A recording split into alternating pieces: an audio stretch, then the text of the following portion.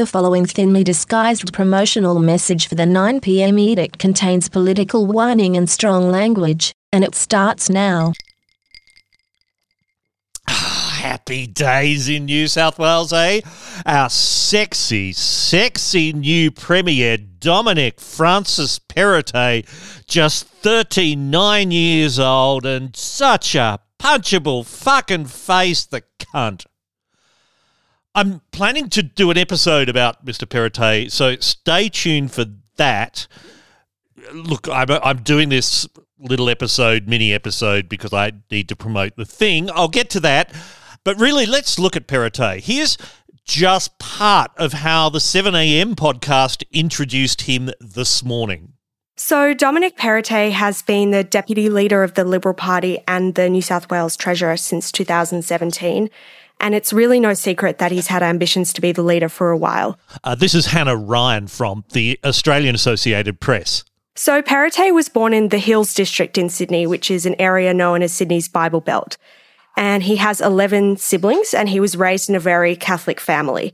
His dad works for the World Bank, and he's talked about how the kids were encouraged to bring newspaper clippings to the dinner table to debate current affairs from a young age.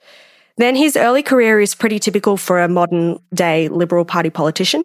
He was president of the New South Wales Young Liberals, just like Gladys Berejiklian was, and then he worked as a commercial lawyer for a couple of years. More recently, he voted against the decriminalisation of abortion. No surprises there, I suppose, being a Catholic.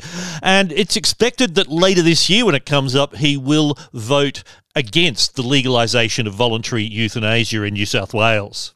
So he is a pro-business reformist. He spoke about small business from the very first speech he made in New South Wales Parliament, and he's a supporter of small government as well. So as Treasurer, he's supported the privatisation of public services and he's cut public sector pay.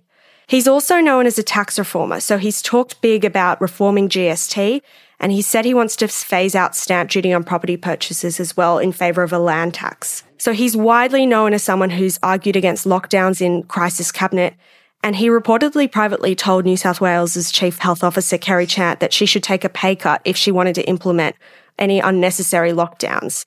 It's really worth listening to the whole episode. It's only, 12 or 15 minutes or something. Link on the podcast web page. Now, the reason I think Dominic Perrottet is a bit of a cunt is something that 7am played, all sorts of people have played.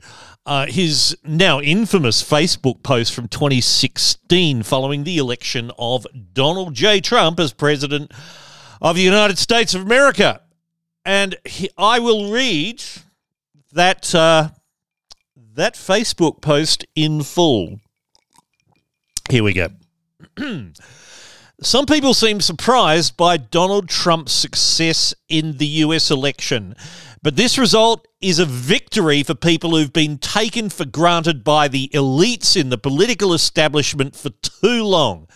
There is a silent majority, a forgotten people who feel like the values they hold dear are no longer being represented by the political class. In fact, these values and the people who hold them are looked upon with contempt. If you stand for free speech, you're not a bigot. If you question man-made climate change, you are not a skeptic. If you support stronger borders, you are not a racist. If you want a plebiscite on same-sex marriage, you are not a homophobe. If you love your country, you are not an extremist. These are mainstream values that people should be free to articulate without fear of ridicule or persecution by the left. It's time for a new political conversation that reflects the concerns of everyday people. It's time for a conservative spring. Yeah, classic stuff. And when you read that and you look back at his photo and his 6 children and his constant comments about the importance of family, that fucking face just screams rent boy in airport toilets, doesn't it? Well, that is my expression of the impression I get, given that collection of facts. Anyway, one interesting thing is that Perrottet went to school at Redfield College in Sydney. Now, I hadn't heard of that but I've been told very reliably, and it's kind of clear that it is, it's really the Opus Dei school. Now, Opus Dei, formerly known as the Prelature of the Holy Cross and Opus Dei, it's a thing within the Catholic Church which teaches that everyone is called to holiness and that ordinary life is a path to sanctity. Now, you'll have to look up the Wikipedia page to expand upon what all that means. But over the years, Opus Dei has been criticised from all sorts of directions. Some journalists have called it the most controversial force in the Catholic Church. Its founder, Jose Maria Escrivá, as a polarizing figure. And the criticism center around Opus Dei as being secretive. Some people call it a secret society.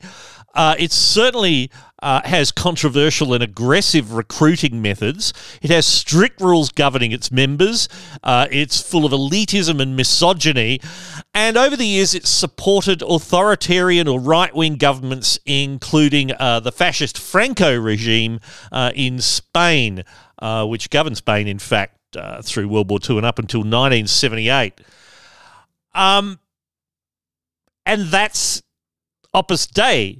It's rumoured that former Prime Minister Tony Abbott is Opus Dei. And again, that would surprise no one once you look at the kind of beliefs.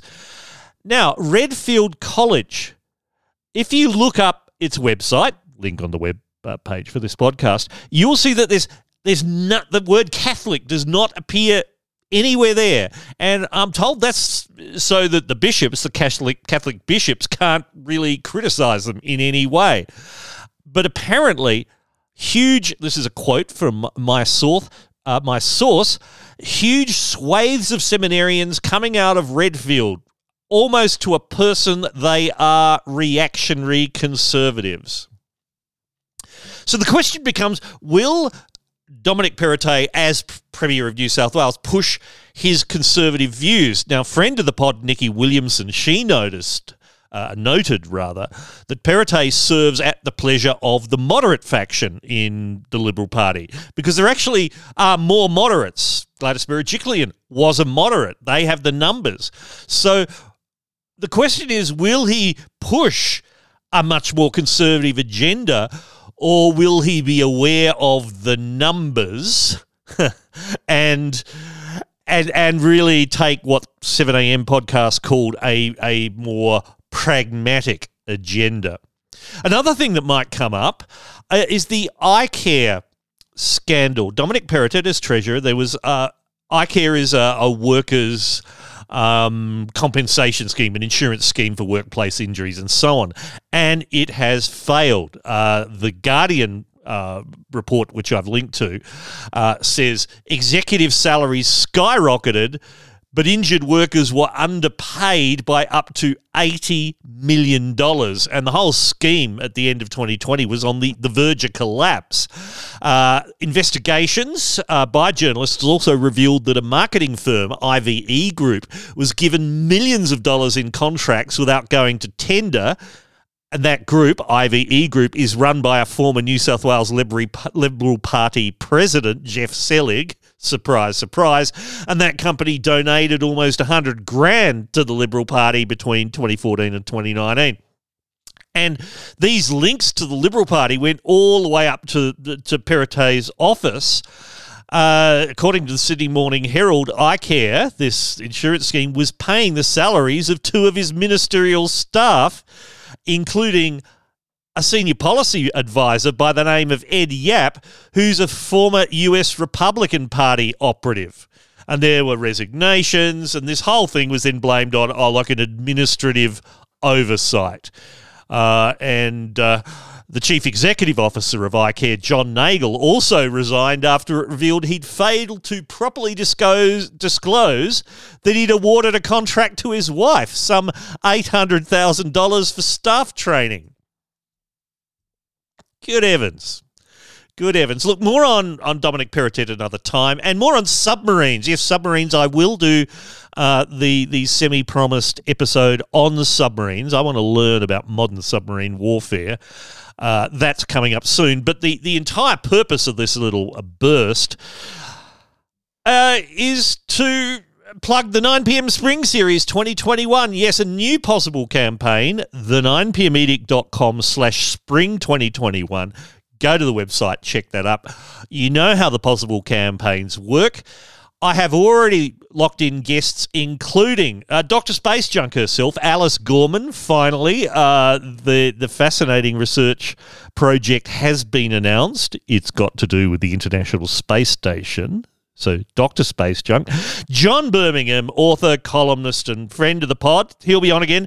Justin Warren, he's a consultant, but he's also a freedom of information tragic, a hexagon enthusiast, as you might recall from the last episode, and creator, he wants me to mention this, creator of the cyber rating labelling scheme. He does all sorts of fun stickers that warn you of the dangers of AI and humans, for that matter. And also Father Carl Sinclair, who is a Catholic priest. He's been on the pod before too. He's now based in Orange. I'm going to catch the train out to Orange, explore his current town with him, have some beers, talk stuff. More guests will be added and more episodes will be added as we reach targets in that campaign, culminating, I hope, in December, which is not spring, but it's summer, but whatever. We haven't had a Public House Forum episode for ages, and I want to do one now that we're coming out of lockdown. So that's our third target. Live streamed from a pub with a live audience. They're great fun. So if you want that to happen, please go to the9pmedic.com/spring 2021 and do the needful. Thank you. I'm Stilgarian. Wash your hands.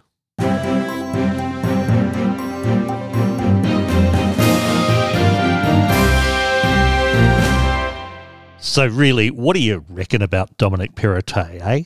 Top or bottom? And which would you prefer he was? And two final thoughts. One, deep fakes. And two, Rule 34. The 9pm Edict is a Skank Media production. Sorry.